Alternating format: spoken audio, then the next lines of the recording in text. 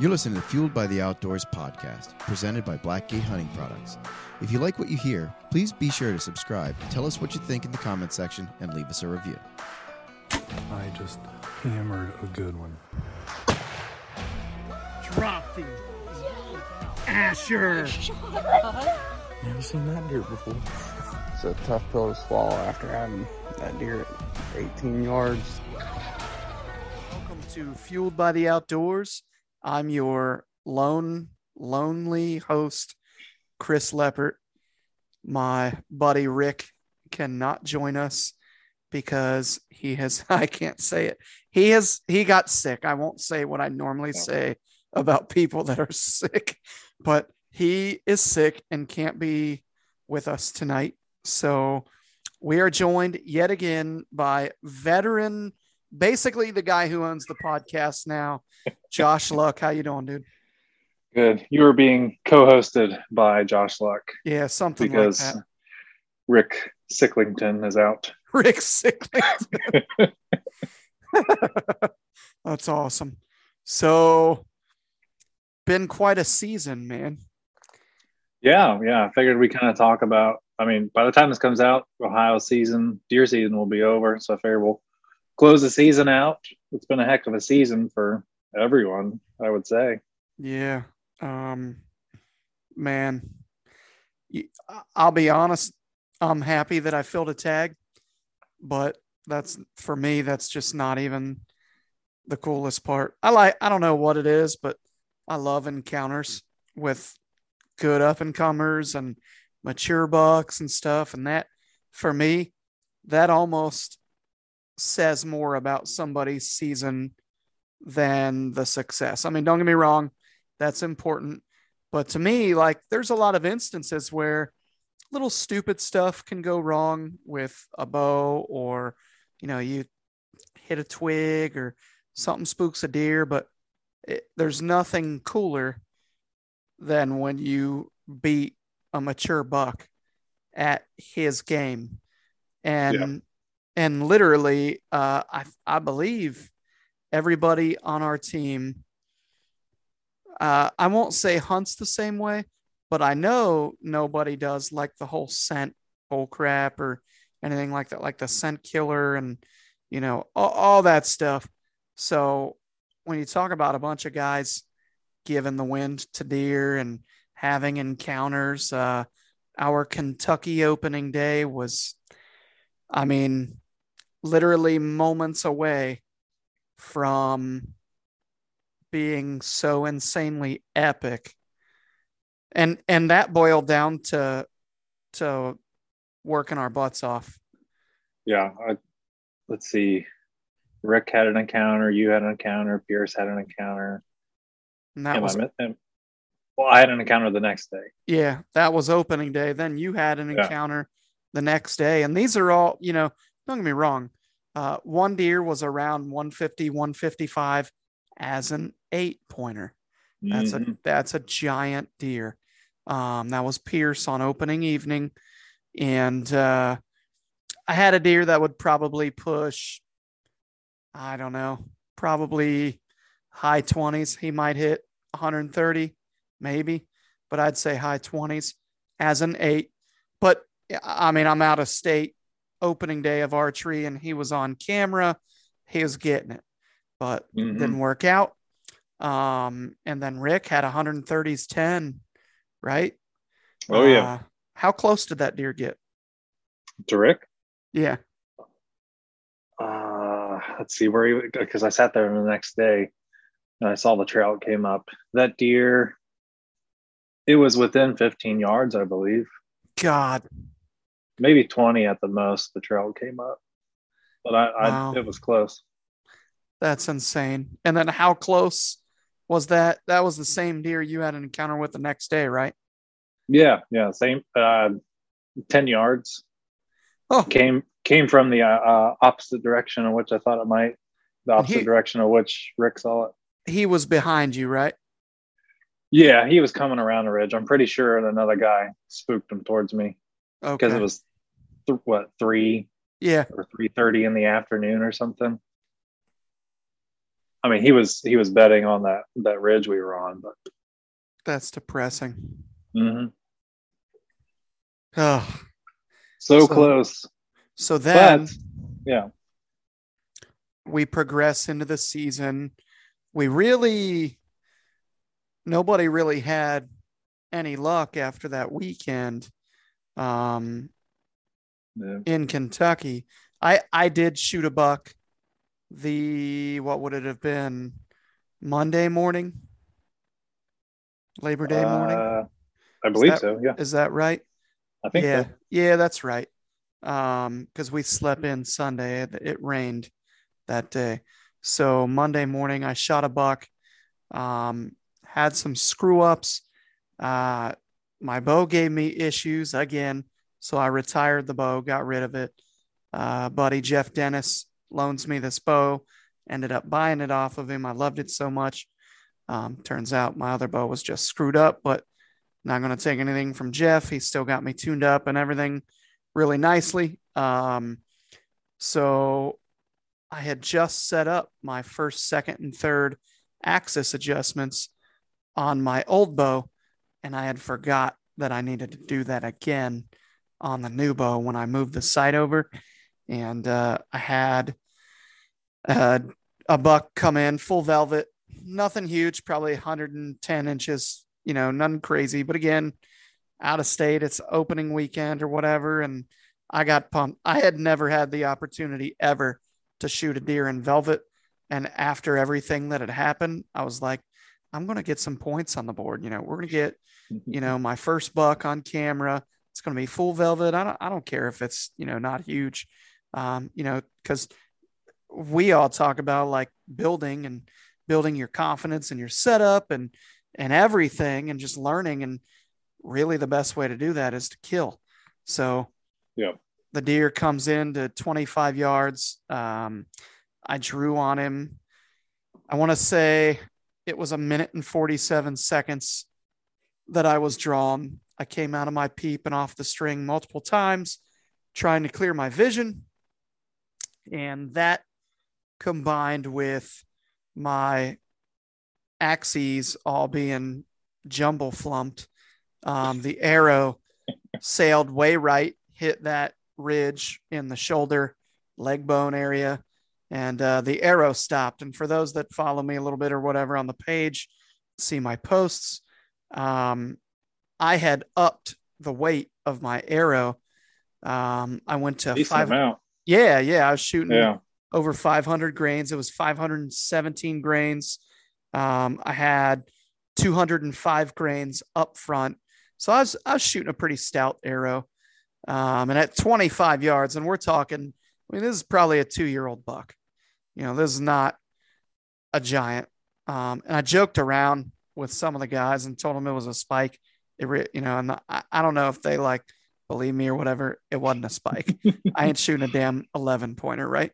So the Arkansas 11, as they call it. But that said, I upped that weight to help with penetration. And when I watched that arrow stop dead in its tracks, that just deflated any thought that I had of that whole theory. And recently, the last 2 days, I've been talking to a few people, and there is a guy that has been scientifically, factually disproving a lot of this Ashby stuff. And he was actually removed from some of these Ashby groups, heavy arrow groups, for speaking out against some of their theories. And it wasn't in, a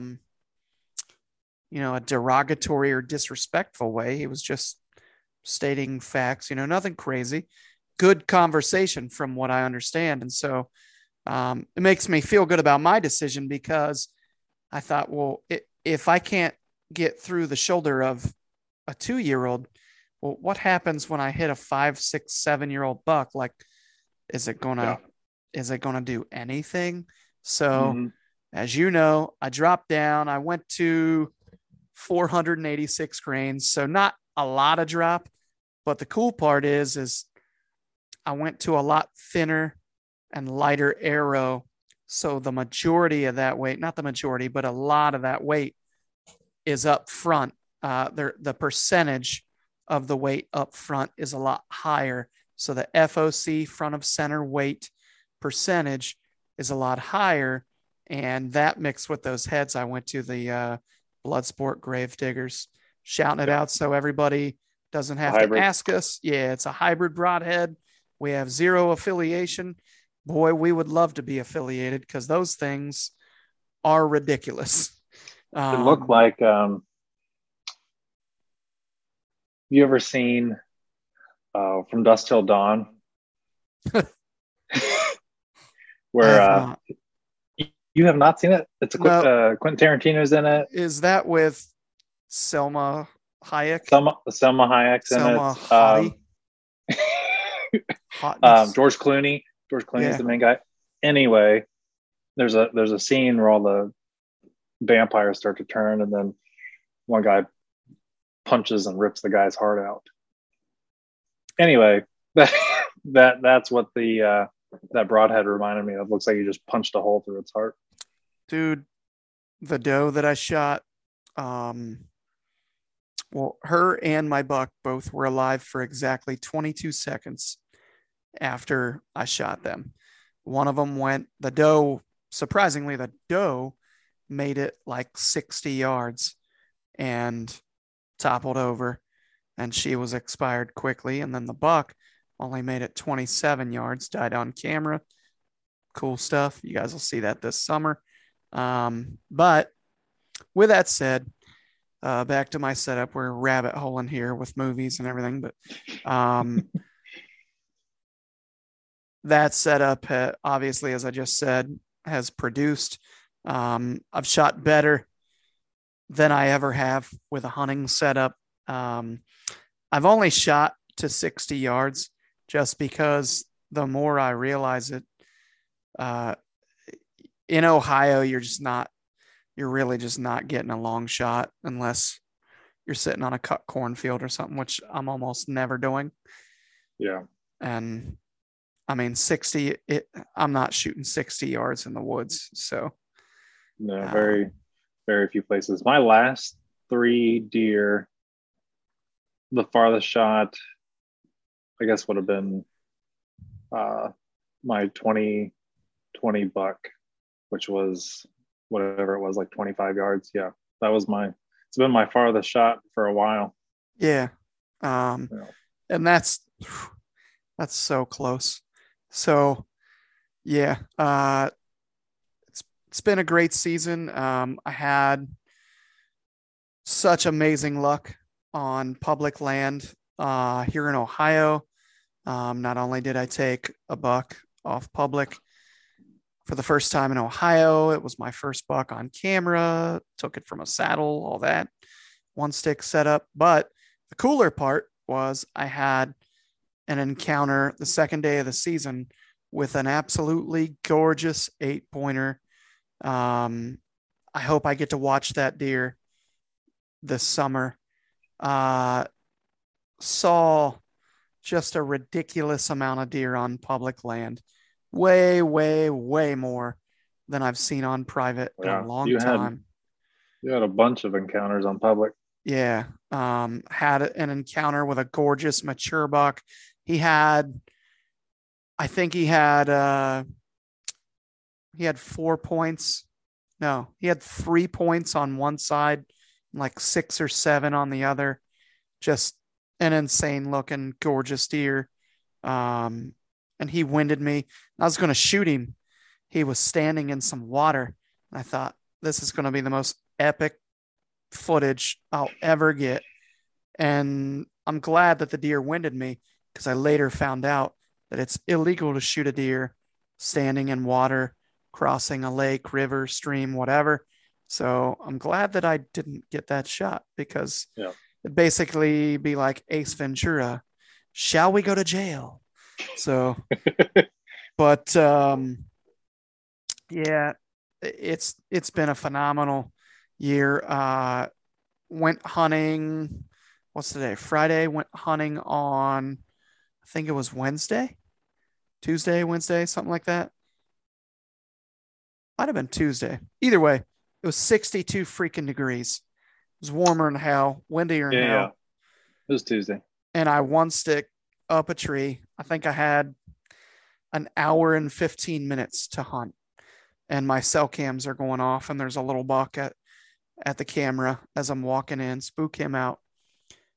See another little buck. And then I hear something coming down the hill behind me, and I look, which is not downwind at all. And I look, and that gorgeous 3-year-old 10. What do you think he scores? Oh, I think he's probably low 30s. Yeah, I would probably put him mid to high just because he's a 10. Yeah. I'd probably at least put him mid 30s, but God, he's got just amazing potential. A huge upside on that. Yeah. So that was really cool. So yeah, let's hear about your season. Oh, sorry, you jumped around from the beginning of the season to the very end of your season. Now I gotta rethink. What happened? Yes, what happened? Who was the first kill a deer out of kind of our group, our filming group? Was it myself or Spencer? Oh, good God, we had like a 3 or 4 day run where it was like boom, boom, boom. When Grip had his incident, and then oh yeah. Oh, I forgot about that. So anyway, like we were talking about opening weekend of Kentucky, we all had, or a lot of us had, great encounters. I hunted Kentucky a decent amount all of September, purely public because we just moved to Kentucky and that's all I had to hunt. I had one nice deer, that one 30s 10 that Rick and I both saw, and then 2 deer that were much larger. Another 10 that'd probably go, what would you say, Chris, mid 40s, something like that. Yeah, I mean that real wide one, big buck. Yeah, the biggest one probably went 50s. Oh, not probably. Not probably. That's a big damn deer. Yeah. So I was chased after those all September. Never had an encounter. There was another guy that I met. He had an encounter at 10 yards with that big one. Never got a shot off. Other than that, I don't know if anyone saw those deer. I'm sure someone might have, but I haven't heard of anyone taking those deer. I still have cameras I got to go pull. Please be alive. Yes, please be alive. I had part of an encounter with the 140s class 10 point. This is just, I really wanted to shoot that deer even more so than the one that would probably score more, just because that deer's frame was huge, just tall and wide. I don't know. He was just a gorgeous looking buck. I had an encounter, part of an encounter with him in November. This is after I shot my Ohio buck. That was, do you remember what morning that was, Chris? That was like November 4th or 5th or something. I don't remember which day. It was somewhere around there. But I hunted this spot in the evening on this piece of public. A private crop field, cornfield had just been cut. And I was, I don't know, probably 100 yards off of it on the downwind side. I hunted there one evening. I didn't see much, but I had a camera in this area, and then I had seen that buck and some other bucks roam in this area. So I was like, I'm just going to leave my stand here and I'll hunt it the next morning. Well, that next morning I got in early, and I'm actually glad I left the stand there because I got up, set my camera up, and by the time I set the camera up, I could hear a deer off in the distance. And this is about 25 minutes before legal light. And I eventually make out a body, and it's coming towards me, and it's a pretty big body. And I'm like, man, that looks like a big deer. I couldn't make out a rack, but it was about 20 yards to my right, and then cut across this little ditch and went on this trail in front of me where I had my camera. I could hear it let out a couple soft grunts. I'm like, man, I think that's a buck. I mean, but again, it was 25 minutes before legal lights. It was pretty dark.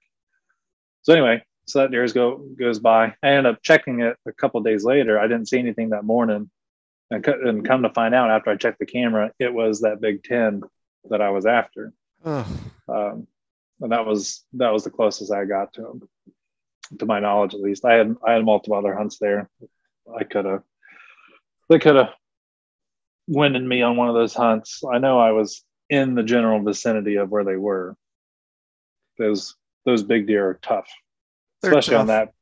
on that place. For them to get big like that, they gotta be real smart. You need to literally think of the dumbest things that you could think of to do that no human being would do next year, because, and I tell you what, the new fueled stand option, the open field fueled stand option is going to be the ticket to Kentucky this year. I have a pretty good feeling, which you won't be able to hunt the Kentucky opener this year. That's kind of depressing, but wait, why won't I again? Well, you'll be in Nebraska. Oh, yeah. God dang right.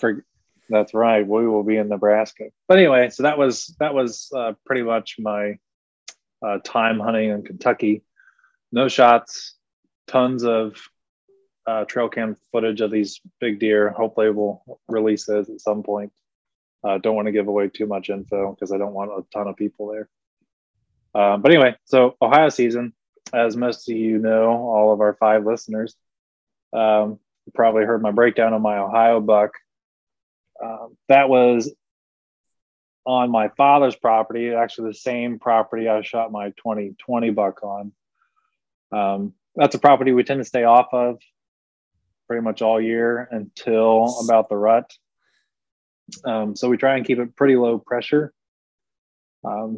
And quite honestly, it's a small piece, but it's a natural funnel, just how the woods and everything lays out, and it's nestled between 2 larger pieces of wood. So, and then one larger piece, it's got like a 20-acre, like 2-year-old clear cut on it that you can't hunt. So there's a sanctuary over there. But anyway, so I had one deer during the summer. I ended up named Charlie because he had like this unicorn point that I had my eye on. I didn't see anything else, anything that was mature that I wanted to shoot. But the last time I had seen Charlie was like August 3rd. And then I kept cameras going on that property. And then finally started getting other bucks cruising through. I think it was like October 26th. Yeah, October, or maybe it was 25th. 25th to 26th. Had another mature buck come through. It wasn't Charlie. It was actually a deer I heard one of my neighbors talking about. I had a neighbor come up one day. He was like, "Hey, have you seen this big 10 point around?" I was like, "No." Well, sure enough, I'm pretty sure that was the deer he was talking about, because this thing was a tank. And I actually hunted a different property that day. He came by my camera. Remember that, Chris? And I texted you and I was like, I should have hunted here. Yes. Yeah. But that same night, Charlie showed back up. So I knew he was in the area. He was on that camera on the evening of the 26th is what it was. So I knew he was in the area. I went in, hunted on the 28th, the morning of the 28th, and then I killed him that morning. So you killed Charlie on the 28th. Yes. What day did you kill your buck the year before? I killed my 2020 buck on the 30th, I believe. Yeah. Because how about the year before that? The year before that was the first week in November. Okay. So it was like a week later than, I can't remember. It was maybe around the 7th. Okay. Yeah. But 3 years in a row on that property, I have gotten mature bucks in that same area that I killed those. Well, actually, all 3 of my past Ohio bucks. I started getting pictures of mature bucks on October 25th. between like the 25th and 31st is when I started seeing mature deer in that area. That's been 3 years in a row. Your little parcel is one of the best situated parcels ever. And really, after your whole story this year, we see why. Yeah. I'm fortunate enough to have, at least on that side of the property, the neighbors, they kind of have an unwritten rule like amongst themselves. There's like 3 of them over there that if it's under 150, they tend to not shoot it, which works out for me. I love those neighbors. Yes, those are good neighbors. Everyone on the other side, it's the exact opposite. So all those guys, all the bucks that barely don't go 150, they wander onto Josh and he shoots them. Oh, it's 147. Can't shoot him. I'm taking his ass out. Hell yeah. But on the south side of those guys is that clear cut that you can't like hunt.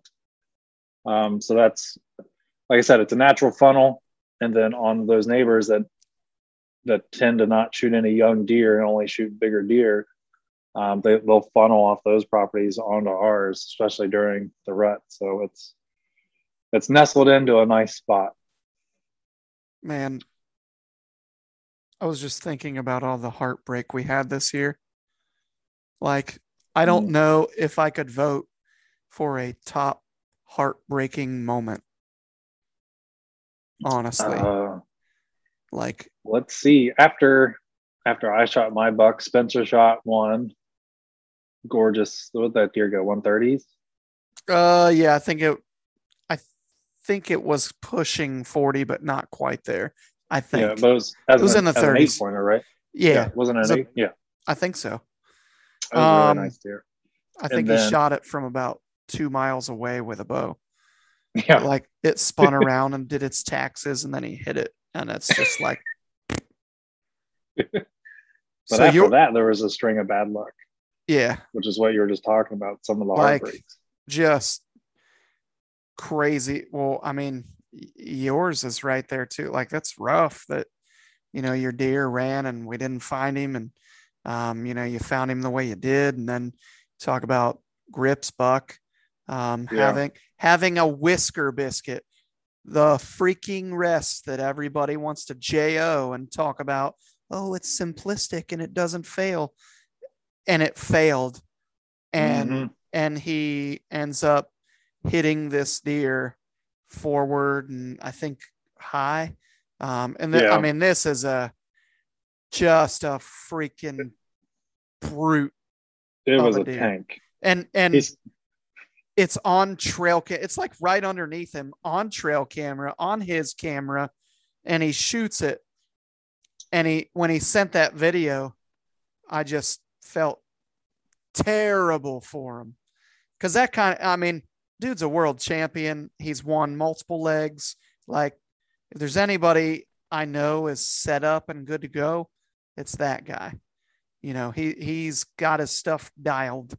And when you're talking about a chip shot, I mean, I think it was sub 20 for sure. I think it was like 12 yards or something. I thought it was like 8 yards. Yeah, it was close. It was close. And then, man, I still think it's just tough to put any of them above each other. But man, Pierce having that deer that close. Oh yeah. And just that was another heartbreak for the season. Literally battling that deer all early season and through October. And then finally that mother freaker screws up, well, really, I mean, I don't even know if you could really say he screwed up. Pierce was just in a great spot and comes right down. I mean, picture perfect footage coming through standing corn and just a giant deer. I think he said it went 188 or something. Just a huge buck, gets to 18 yards, can't get a shot. And then the deer just, something's wrong. And the deer doesn't go back the way it came like every other buck would. He goes directly away from Pierce like he knows, well, you can't shoot me this way. Like how do they? I don't understand. So, with all the encounters we've had this year, and I never did encounter either of my true target bucks, the one out in hill country and then the other one. But I mean, I'm pretty excited that I got a buck. Don't get me wrong, but it blows my mind how many times a bunch of guys were so close and couldn't quite grasp the old cigar, as they say. Yeah. So Grip lost his shot the buck, looked for 3 days, couldn't find it. And then Pierce had that encounter with the giant he had been after all season. 18 yards, couldn't get a shot. And then was it 2 days later that deer was killed? Yep. 2 days later, the deer got killed. On a neighbor. He said the guy is very nice, but I remember the post and the guy was like, hadn't hunted in like 2 years or something. Oh, dude. Yeah. And then, what are the odds? We have what happened with your buck, and then what a lot of people don't know, I don't think, is Grip had an encounter with another big deer, ground hunting, and just couldn't get it done. The deer, I don't know if I think he walked across where Grip had walked and caught his ground scent is what happened. So, but just so many almosts. And, but I will say we've had some good highlights too. You finding your deer somehow was cool. And then really probably I'd have to say one of the biggest highlights for me, hands down, maybe the biggest one probably is Asher's buck. Like, oh yeah, filming that the way we did and having it somehow work out the way it did. Normally when you take a beginner, a kid out, you're just praying that they make a decent shot, and for that deer to drop in its tracks the way it did, just all the stress just melts away immediately. So hearing him, like, literally his emotions overcame. He's super internal. He's not, he doesn't broadcast a lot, right? So he cracks me up. His giggle was uncontrollable when he was celebrating with Dad. And I'm just like, oh man, I'm a little jelly right now. I can't wait. It was pretty cool. Yeah, that was definitely a highlight. I think one of the other highlights for me was seeing some of the other team members and their success, not just like Aaron and his son, but I think one of the ones that sticks out is probably Cam. Cam had kind of went all out on the filming this year, right? He's trying his darnest to get a deer on camera. He had that was another one of the heartbreaks, was that mishap with the doe he had. Just a farther shot and a deer just freaking tucked and turned away and ended up not hitting the deer where he aimed, and he couldn't find it. And then he eventually made it happen, kept after it. Yep. Got a buck kill on film, which you guys will be able to see later in the summer. And you could see, like, I don't know, the joy in his face, like the accomplishment. Hell yeah. Of it all, which is... Dude, people don't quite understand what you go through trying to film a hunt. It's not easy at all. It's tough with two guys. And when you're trying to do it yourself, God, it's freaking tough. Because they're, for me, when you hunt turkeys and you have decoys out and you have them come into the decoys, like the one we watched with stags the other day, as soon as that turkey stuck his head up and they started to come his way, he could have never called again. Those turkeys, as soon as they saw that decoy, it's over. They're coming in. You could put your camera on the decoys, draw your bow, pick up your gun, whatever you got, and you're going to have turkeys come in unless something crazy happens. With deer, they move around so much and change direction. They leave and come back, and then they can catch your thermals and smell you, and all this crap can happen, all while most of the time you're trying to draw a freaking bow back and time it to where you get the camera on the deer, get a little bit of footage. All right, get the camera out ahead of the deer, but keep it in frame somehow.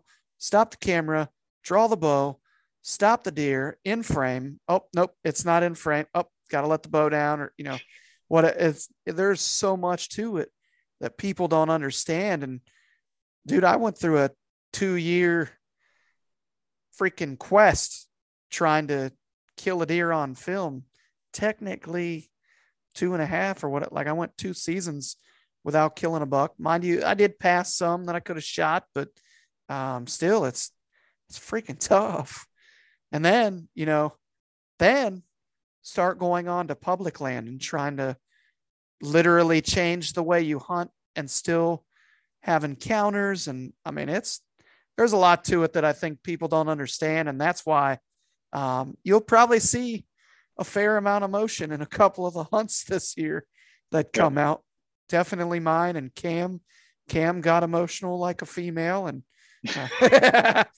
I remember making fun of him for that. But I feel it, man. I got all teary-eyed. I called my wife, which my GoPro, my action cam, didn't catch any of that. Instead, it just took my picture, which pisses me off. Like, doesn't do that all year. Kill a buck. Hit that record button, kill the buck. And then I look and it's got like pictures of me in each moment. And I'm like, no, but yeah, I get it, man. I can't wait for people to see your hunt and see all of your emotion. The trying to die. And oh, dude. Yeah, I was, it's funny. We might have talked about this. I spoke about it with somebody the other day, but I didn't realize that I was even talking after that deer started to drop. I go back and watch the video and I'm like, would you shut the hell up? God, I'm trying to watch a deer hunt. So, but yeah, it should be a pretty cool film, pretty cool episode or whatever. It was a really cool season. Learned a lot.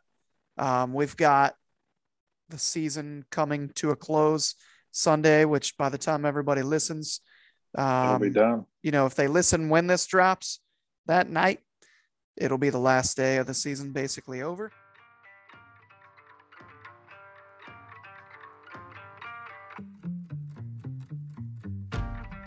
If you're anything like us, you love running trail cameras. Recently, we started using the new R4G and R4K by Blackgate Hunting Products, and I've got to tell you guys, they are sweet. The R4G is the new cellular camera loaded with features such as the ability to send pictures and videos straight to your mobile device, free HD downloads for both pics and videos, near real-time in-app setting updates, and no-glow IR technology. The R4K is a scouting camera that boasts side motion sensors that help you capture crystal clear 32 megapixel photos and 4K videos in center frame. With a maximum SD capacity of 512 gigabytes, that's right, 512 gigabytes, you'll have plenty of room to hold all those 4K videos and high-resolution pictures. Blackgate supports this podcast, so we are asking you to support them. When you go to buy cameras, use the promo code FUELED to receive 10% off your order. That's FUELED, FUELED, at blackgatehunting.com.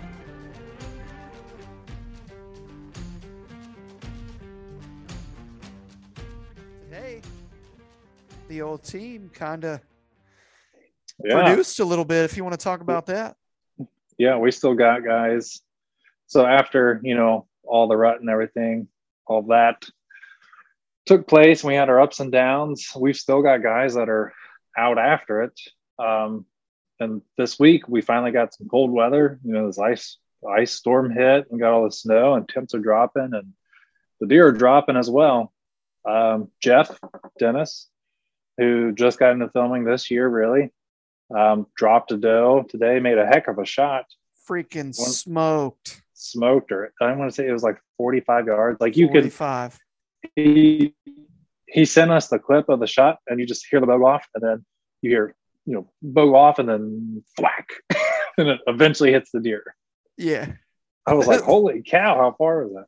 When you can count in between shot and impact to like 2.5, it's out there.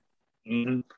Yeah, but he got a doe on the ground. Grip, Grip had some of his ups and downs all season, but he's still after it, and he put down another doe today. He also got it on film. So the deer were hitting the ground today, man. That's one thing that I feel like there's a very select few hunters that still keep at it for this long in the season, coming down to the wire. And there's a handful of our guys that are still just pounding it. And what's cooler than that? Like, I can relate to this because I battled it, 2 years and hunted the whole season, bust my butt. And, you feel like you're the only human being left in the world with a tag. I mean, you literally feel like that. Social media has that effect. But one of the things that I was reflecting on today a little bit was kind of what you brought up with Cam and Jeff. Like, Cam didn't really film a whole lot. I mean, he filmed, but he didn't produce. He didn't have a whole lot, right? And Jeff wasn't filming at all, I don't think. And, or had like just started to towards the end of the season or something. Because I feel like he got like a late season, really cool pic on his GoPro of him at full draw on a doe last year. Talking about last year, yeah. Yeah, but it's neat to watch guys develop and then just slowly build and not that I'm any damn pro. I mean, I'm learning myself, and we're constantly learning stuff with shooting and editing and all that, but it's really neat to watch guys care a little more, develop a little more, and just be more and more and more involved until all of a sudden you got this group of people who are just hard after it. And seeing guys get pretty jacked today over shooting does is, to me, kind of what it's all about. Mm-hmm. So with that being said, deer season will be over. I'm going to try to put a doe down tomorrow. If I'm fortunate enough to do that, I'm gonna risk the marbles here a little bit. I was thinking a lot about it today.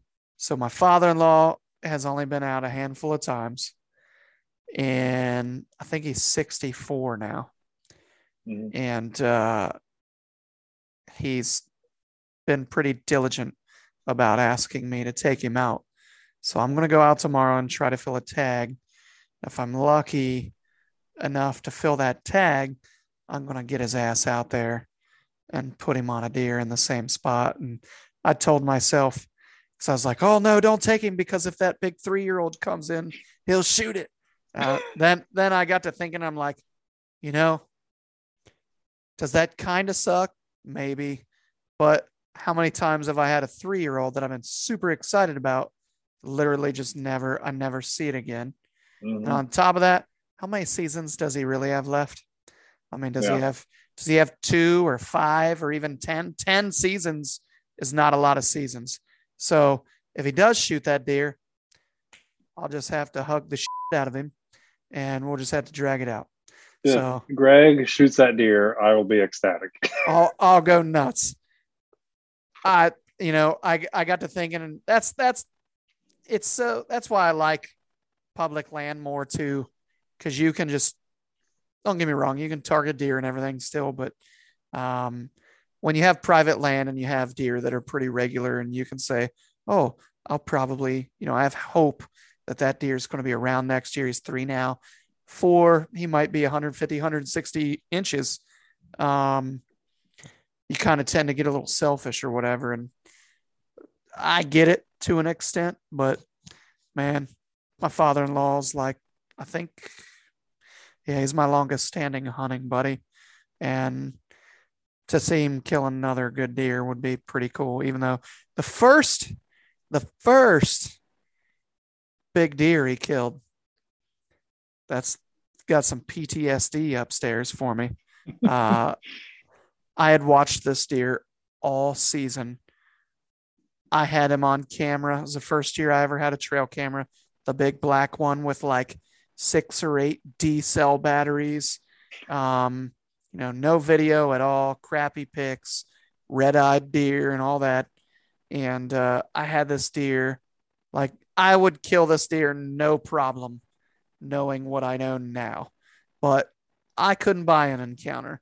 And of course, multiple times I would walk out and get in my truck and drive out, and he would be walking the same way that I walked out the bean field. It was a bean field at the time. So like basically mocking me, like following me out, like, hey, F you, buddy, I got your number. So I take Greg out, get him his first deer, and then we go out for the weekend gun season. And I had a little buck that passed by me underneath this tree. It would be point blank, no problem. He'd get his first buck. So I told him, because the weekend of gun season, which was actually the same day that UC beat Pittsburgh in that epic game, and we ended up going to get savaged by Tim Tebow in the playoffs. That's what we'll call it. But he texted me. I was pushing deer to him, and he's like, I have 2 in front of me. And I'm like, what do you mean you got 2 in front of you? Shoot them. Why are you texting me this? Shoot the deer. And so I hear boom, boom, boom. And I walk up, and he said, she's down. And I look over, and he's pointing, and I'm walking. As I get close to this doe, man, I'm just not seeing a hole or blood or anything. And I'm like, I'm about to get mauled by a stunned, sleeping deer. It's going to wake up and wreck me. His sight was way off. Somehow managed to shoot the deer perfectly through the eye. Never touched the eyelid, just put its eye out and exited the back of the head about as clean as you could ever get. And the deer obviously dropped. This is a 12 gauge smooth bore slug gun. And so I told him when we went to hunt a buck for him, I was there for moral support more than anything, because I was never going to see the big deer, right? I told him, I said, hey, if you see a buck, don't tell me. Just shoot it. You don't need to text me or tell me or anything like that. And we're sitting right next to each other in climbers in a tree. Like literally our climbers are staggered to where I can grab him if I need to. So, dude, we were there 30 minutes, and I'm texting Erica on my phone. Boom! And I'm like, what the hell are you doing? What's going on? I never saw or heard anything. And he's like, shh, he's getting up. And I look, and I just see this rack. And I'm like, oh my God, he shot the deer I was after. What in the hell are the odds? Here I am not paying attention on my phone. And boy, did that teach me a lesson. And then, of course, he was the master and all that. He killed my deer and gave me crap. And I'm like riding the struggle bus big time over it. So, but now, I wouldn't be butthurt at all. Kill the deer. It's tough enough to kill the damn things as it is. So, so with that said, we're closing out deer season. Favorite moment of yours personally, not for anybody else? Personally, I'll do something else besides my buck kill, because I feel like that's a cop out and like an obvious one. I will say my time on public in Kentucky. Actually really hunting public land, like run and gun style. Got my lone wolf assault on my back, go in, hang and hunt. Just about every time I go in there. I know Thank why you you're for laughing. the disclaimer. Yes, I know why you added the disclaimer. But yeah, I don't know. Just that experience was my highlight because I feel like I learned a lot. I definitely plan on changing some of my tactics for next year, just to get on those deer I was on. Hopefully, they're still there. But just that learning experience, I think, was my highlight because I feel like it showed me a lot and helped me grow as like a deer hunter. All right. I'd have to say easily for me, second day of Ohio season, favorite hunt of my life. I've got That's a good one. wood ducks and bald eagles and all these different birds of prey going by me. I'm hunting over some water. So I look down and there's fish, carp and bass and everything working the water and feeding. And I have coyotes howling super close, communicating back and forth to each other. I watched this is kind of stupid, but this fox, squirrel, red squirrel, whatever you call him, dude, he was going to town burying nuts. That's the hardest working son of a bitch I've ever seen in my life. And to watch him and then have doe after doe after doe after doe come by and then have the really gorgeous buck. Literally, I could have spit on the deer. Perfect footage. Could have shot him, let him walk. It was all public land. It was just an amazing experience all around. Kayaked in and kayaked out. It was an adventure, and it was in my own state. I didn't have to do that in Nebraska or so. It was right here. So I thought that was really, really cool. Hands down, my favorite hunt of my life, and I didn't even draw my bow, even though my mouth was watering with that doe, drinking water, quartered away at, I think it was like 13 yards, 12 yards. But with that being said, deer season is now over, guys, and it's time to talk mineral sites. It's time to, which really you should have talked about that a month or so ago, but a lot of people should be getting their mineral out if they haven't already on their private land. Those bucks need that. It helps them recoup from the rut and, just keeps your deer healthy. You're not, for anybody that thinks you're going to add 30 inches to your deer, I have an island I'd like to sell you. That's not a thing. Is that Fantasy Island? Fantasy Island, baby. Yeah. Are you what's his name? He goes, Boss the plane. That's you, right? It could be me. No, honestly, it can add inches and weight to your deer, but it does that because they're more healthy and you're giving them a head start. And really, it starts in the womb. You're talking about giving a deer a better opportunity and nutrition from the time before it's even born.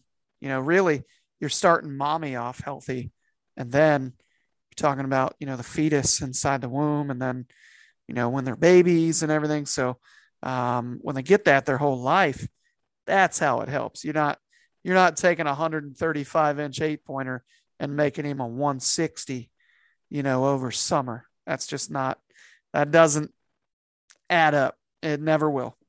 With that said, we also have what my biggest goal is of the year, which is shed season. Yes, the elusive white gold. It eludes me. I find sheds when I turkey hunt, when I deer hunt, when I'm jacking around in the woods or whatever, but I've never went out shed hunting and found a shed. But this year that's going to change, and I'm going to do it on public land. So you should come with me during my vacation week. Oh, for sure. And you should Yes. come with me as well to the hills.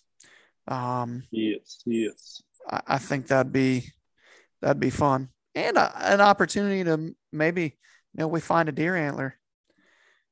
That's like killing a deer, basically. That's success. I want to find the sheds off those big deer I've been after this year. Dude. That'll just add to the story. Oh, that would be phenomenal. That's where I will say this. I don't care who judges me. Once in my life, I would love to watch a big deer shed his antlers, or have a big deer shed his antlers on camera or something, and know that's that buck, shoot that shed buck and find his antlers and have him mounted. Like, get a bonus buck, basically. That's your only chance at a bonus buck in Ohio. I think it'd be neat as hell. It's perfectly legal. There's nothing illegal about it. Some might call it, towing the line or whatever, but I think it'd be cool as hell. So we're going to get into some shed hunting.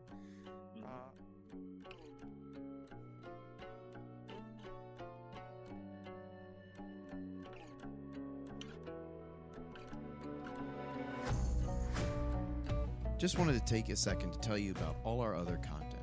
If you're on Facebook, head on over to the Fueled by the Outdoors Facebook page. We currently have over 18,000 members of people who love the outdoors, from the mobile hunter all the way to the hiking enthusiast. Come interact and talk all things outdoors with a robust community of people. Fan of product reviews, fishing, hunting videos? Go check out the Fueled by the Outdoors YouTube channel. If there's any topic or content you would like for us to cover, just send us a message. And if you like what you're seeing and hearing, then hit that join or subscribe button. We hope all our content fuels your passion for the outdoors. Probably our biggest thing to talk about, though, the expo. The Mobile Hunters Expo. That is nothing short of amazing right now. I'm flabbergasted and humbled, and I really don't know what to say. Last year, sorry, that caught me off guard. I just got a message from a person that says, "Hi, what's your cell number?" That's weird shit. For anybody that's listening, maybe introduce yourself to somebody first. Hey, what's your cell? I don't know, mystery murderer. Literally, I had one dude message me that. He's like, "Hey, what's your phone number?" And I'm like, can I help you? Like, do you want to buy a hat, or do you need advice, or what? He's like, "Oh, I just thought we could get to know each other better." And I'm like, that's creepy as shit. I printed off a picture I found of you on the internet. Jimmy, hi, Jimmy. Did you get my blood that I sent you? So the expo is going to be pretty cool. Last year, I think we had like between right around a dozen vendors, we'll say, a couple hundred people. We don't know how many people will come this year, but we're expecting a lot. But yes, we have more than tripled our vendors, and going to be a lot of big names. Not going to drop those names yet, just because we're going to wait until everything is 100% final. But I have to say that I'd like Josh to say what he was going to say. I was just saying, if you're following along on the Mobile Hunters Facebook page, or the Mobile Hunters Expo Facebook page, we'll be dropping updates frequently. We're already dropping updates on our guest speakers because those are lined up. And then as soon as we're 100% sure on all vendors, we will start kind of gradually announcing some of the bigger ones. So just, yeah, if you're not following the page, I would highly recommend that you follow that page for frequent updates. Yeah. Also, the raffles last year, Oh, yeah. the raffles were killer last year. I'll be honest, this isn't me being arrogant or anything. We've been to a bunch of these shows, and a lot of times they'll do a couple big raffles or whatever. And I will say, I think a lot of the banquet style things that people go to, they do pretty well with raffles. They have some big things, yeah. But I don't know of anything that would have touched last year, honestly. This year, it's ridiculous. There'll be between 5 and 10 saddles, possibly some stands, possibility of some guns and bows, and then sticks, platforms, steps, rings of steps. You name it, it'll be on there. All kinds of connecting methods. We'll probably have arrows and broadheads, and there will be no shortage of raffles. And we've got some really cool people to come talk to everybody and demo some things. And it's just going to be a really cool thing. Yeah. Our goal is to make it probably the go-to place for any mobile hunter, which will happen. We're pretty confident we can make it that. Yep. I agree with that. I mean, this is year 2. Last year, like you said, we had like a dozen vendors. This year, we've nearly tripled that. More than tripled. Oh, no, not more than tripled. No, tripled. I was like, that math doesn't add up. No, we tripled the vendors. And then my kind of estimation, probably are going to increase the what's the word I'm looking for? The attendance tenfold, probably nearly tenfold is kind of what I'm expecting. I'd agree with that. But yeah, we'll have a bunch of demo polls. You can demo all the new gear if you'd like. We should have a whole kind of like an archery range. That way, if you want to try and shoot from a saddle, there you go. You'll have the opportunity to do so. And like Chris said, we got some pretty cool speakers lined up. Who was it? Was it Paul Putera that was like, we need some blue collar guys? I think he said that on one of the page. Mm-hmm. But I think we got, as blue collar as it gets. You're not getting any more blue collar than this. This is, and the funny thing is, there's some damn good hunters, and literally, so you've got Jake Bush, who hybrid hunts. For those of you that don't know what that is, he uses a saddle with an extremely small tree stand. It's a Lone Wolf Custom Gear 0.5. It's a tiny stand. And he basically puts the pad that normally you'd sit on the seat. He puts it on the underside of the seat and then puts his knees up against it. And that way he's basically got a really nice platform. And for those that understand saddle hunting, he basically doesn't have a weak side shot. He can turn. When you're on a one stick platform or a tiny platform or something, or a ring of steps, you got a weak side shot, and the footwork to make that happen, or the flexibility, which I do not have. So I got to have footwork. It's some pretty crazy stuff. When you're leaning away from the tree, it's weird because you trust all your gear, but when you're leaning away from the tree, you're pretty much giving yourself to the Lord, trusting that everything's going to hold you and all that. So he's got a really unique way that he hunts. And then you go on down the line, the other two guys, Greg Staggs and Jacob Emery, they one stick a lot and saddle hunt. Mm-hmm. And I still have we have one more guy that we've spoken with named Aaron Ritter. He's a really cool guy. Oh, he's awesome dude to talk to. Yeah. I am unaware of his style yet of mobile hunting. I don't know if he's just multi-stick or if he one sticks or what. I think he multi-sticks, but I don't know. I know he hunts from a saddle.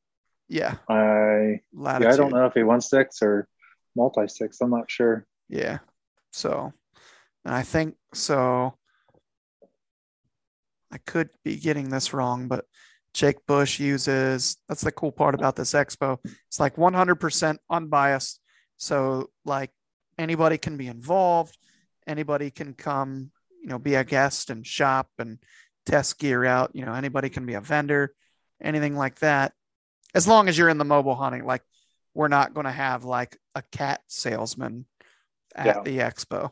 And let's be clear, like mobile hunters can encompass guys that hunt private land too. It's just the style of hunting. Yep. I feel like some guys like, I hunt private land. I don't really do that. I'm like, well, if you use a climber, a lot of guys use climber on their private parcels. Like that's also mobile hunting. That's just a different hunting style. Yep. And it's, I love my climber, but it's limited. And I was limited for years and years and years. Hunting a lot of fence rows. God, there's limbs everywhere and you can't just shoot up a tree. If you could ever get way up in a tree in a fence row, man, that would be amazing. Well, now you can. So, but Jake Bush uses Lone Wolf custom gear, and I want to say he's got a tethered saddle. Don't quote me on that though. And then Greg Staggs uses a TX5 saddle and EWO sticks. Jacob Emery uses Trophy Line sticks and saddle. So a lot of cool different mobile hunting companies represented there, and there will be at the expo. We've got stand companies and saddle companies and stick companies and guys that make platforms and just all kinds of cool stuff. Yeah, I won't say. I'm not gonna drop the surprises yet, but it's gonna be cool. Yeah, we got all kinds of stuff. Everything's fallen into place like we've planned. We've been last year, for those that came to the show know that it happened. Things happened pretty quick. Literally, 3 or 4 weeks? 3 weeks. 3 weeks. Things were planned. 10 days of advertising, and it was, I would say, a very good success for how much time we had to actually promote it. And this year we have like 6 or 7 months we're going to be working on this. So, yep. It's going to be pretty cool. What else are we forgetting? Oh, we're dabbling with the idea of some split the pot type contests. Yes. Guess the score is one. We can talk about this stuff. Thinking about doing a guess the score, split the pot, and then also thinking about doing a long shot competition. We'll stick one single target out at an unknown yardage, and it's $5 an arrow or something, and probably limit people to X amount of arrows. I'd say, I don't know though, probably stick it out far enough to where, and I'll make it tough for you to judge as well. So really wouldn't have to worry about people coming too terribly close with a bunch of arrows. So if you want to come and spend $100 in arrows, you want to shoot 20 at it, go nuts. No, thinking about some cool ways to make it fun and be able to fund things like the building and taking care of our guest speakers and all that. So it's going to be a good time. Yeah, it'll definitely be a go-to event. And just based on the growth this year, this year is going to be big. Next year, it's going to be even bigger. Yeah, we've already had to start thinking of ideas for 2023 show. Yes. Yeah. It's moved and grown a lot faster than even myself would have thought of. And I thought it was a great idea, but normally you have to spend a lot more time building things and getting them out there for people to see and understand or whatever. And, we're used to like Facebook and YouTube where you're like, please like our page, please join our page, subscribe, please God, subscribe. And now you're like, oh, this is, oh God, we need more people. We need more space. We're going to need a bigger boat. I was cracking up on that post a guy commented on with your buck on the canoe. We ought to call the episode that. We're going to need a bigger boat. Rick, do you hear this? We're going to need a bigger boat. Pretty please, Rick. Since you don't come on the podcast anymore, Rick. Yes. We love you. We love you. So what else we got to talk about here? We talked about deer season. We talked about sheds and mineral, the expo. Oh, your favorite time of year? Is that what we're moving on to? The greatest freaking time of year ever. The sweet, magical sound of spring. Mm-hmm. Turkey season. You got morels popping up. You can wear a long sleeve shirt or a short sleeve shirt and be fine. You don't have to carry hardly anything, even though now, after going to one sticking and all that, might be carrying more turkey hunting now. I don't know. It's pretty crazy because before, when I was lugging climbers and hang on stands with 4 sticks, I'm like, damn, man, turkey season's pretty nice because you take a gun and maybe you carry a couple decoys or whatever. But normally on public, we don't even bother with that. So you just take a gun and your calls, maybe some water or something. And dude, going light has been amazing. But with that being said, we've got turkey season coming. We've got a lot of plans this year that I'm hoping work out. We're thinking about 1 or 2 of us going out to Nebraska to hunt with a team member, and either Nebraska or Missouri, but I think Nebraska is probably our best bet.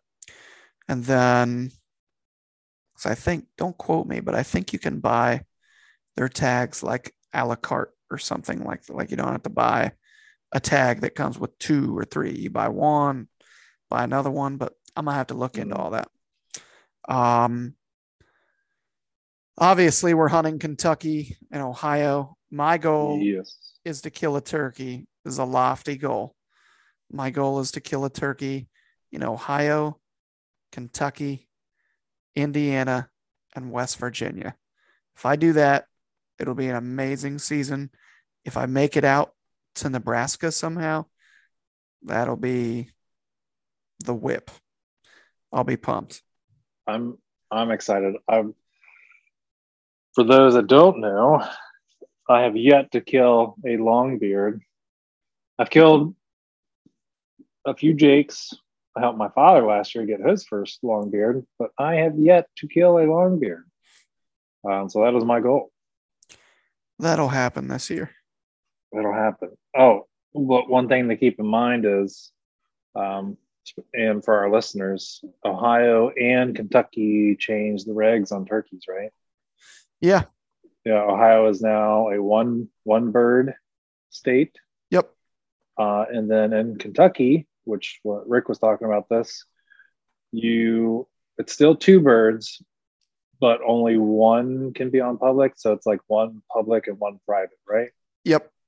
I think that's how it goes, which essentially makes it a 1 bird state for the majority of people. Yes. So, especially if you're coming from, like, if you're like us, well, I live here, I guess now, but like you, bad examples. What do you mean? What do you Someone mean? Someone coming. the people that come here out of state to just hunt public makes it a one bird state. I went to use myself as an example, and I keep forgetting I live in Kentucky now, but I'll only be hunting public. And then I went to use you as an example, but I forget you can get permission on private and public. So I was like, bad examples, Josh. But anyway, yeah. So I have a vacation during this turkey season, so I will try my darndest to get a long beard. You will kill a long beard. You'll probably kill a long beard, at least in Ohio and Kentucky, I would say. There's a pretty good chance. That'll be my goal. If it happens early enough, I may try Indiana with you. Okay. Try for the tri-state trifecta. But I mean, really, yeah. If I kill 3 birds, 1 in each state, I'll be pretty jacked up. That'll be really cool. Because I think a lot of people, like, there's something to be said for having the time to do that kind of stuff. And when you're limited to weekends only, or, evening hunting turkeys, which is terrible anyway, that makes it kind of difficult. So, like, I was talking to Jacob the other day, Jacob Emery. He's talking something like he gets like a crap load of days off straight in a row. Oh yeah, he's swing shift, right? Yeah. Yeah. So like, he's like on so many days, off so many days. But I don't want to try to quote the number, but it was something crazy, like 7 or something. I don't know, but might have been more than that. But dude, 7 days off in a row, you can get after it. And so you need something like that to really be able to travel and get on birds and stuff like that. So you still got to be able to make it happen. So that's not like a gimme thing, but most people that love turkey hunting, whether they're a good caller or not, they make it happen because they live for turkeys and understand them very well. So, but yeah, I think we got a pretty good little spring set up for us. Mm-hmm. Hopefully you're swimming in birds over there on your farm. That way, you and your dad. Place? Yeah. Yeah, I need to figure out what's going on with that piece of land that butts up to the north side of the property, that big open field. Mm-hmm. I think the landowner actually passed. So I don't know if I think he might have been a widower. I'm not sure. I don't think he was married. So I need to figure out what is going on with that piece of property. To see if maybe someone's going to turkey hunt it this year. I don't know. Or if somehow a family member has it and then they don't do anything with it, maybe I can get permission. I'll have to just keep an eye on it. That would be amazing because that's probably the easiest spot you're going to kill a turkey. Oh, in that field, definitely. Because other than that, I kind of have to hope that they're roosting somewhere close by my dad's and then happen to cut through my father's to get to that field. And then just try and cut them off that way. Oh. Why are you smirking? Because turkeys. When do you see the video of me when Pierce drops back calling? Every time the turkey gobbles, you see a smile. Every gobble. I can't help myself. They're the coolest thing in the world to me. It's my favorite animal. I think the only thing that could compare to it would be elk. And even then, man, like, where you elk hunting, where you're getting on animals that often that respond and all that. So, but we should have at least a few turkey videos dropping in the next month or so. Yeah, we'll have not a crazy amount, at least 3, right? Yeah, something like that. Three, So something we've like got that. your dad's bird, Mhm. couple from Pierce. I didn't get mine on film last year, which is depressing as hell. So we won't talk about that. So yeah, we'll have some good stuff to release. But well, how about some final thoughts, concluders there, Yanni? Concluder. My concluder is we got, like, just like you said, bunch of good stuff coming up this year. Not just including the turkey season. A lot of us have good big plans for that, multiple states, but we got the expo coming up. We plan on doing lots of things with that. So, like I said earlier, go follow the Mobile Hunter Expo page for frequent updates. But this upcoming deer season should be a big one for us too. Our goal is just to continue to keep growing. So my concluder is stay tuned and be sure to follow. Yeah. If you listen to this and don't follow us on YouTube and stuff, please do so. Subscribing to our YouTube channel and following the podcast and joining the page, like those are free ways to support us without really having to do anything except click a little button.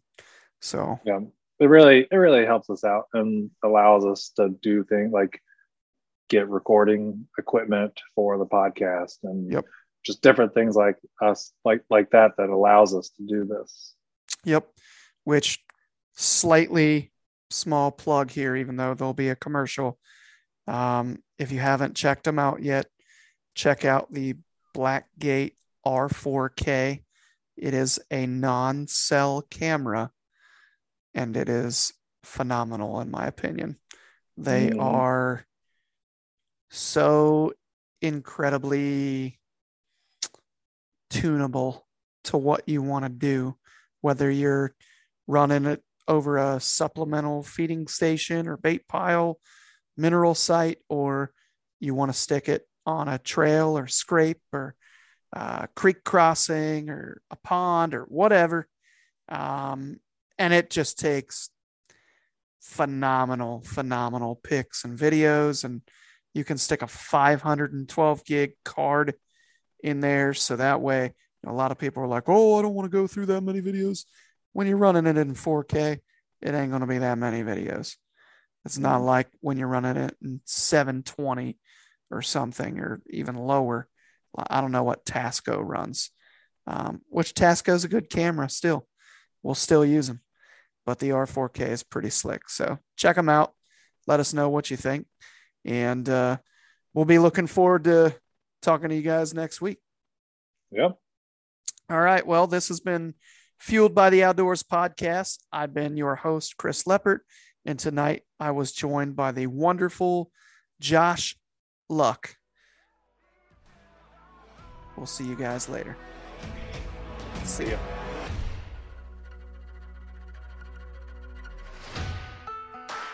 Set these hills on fire.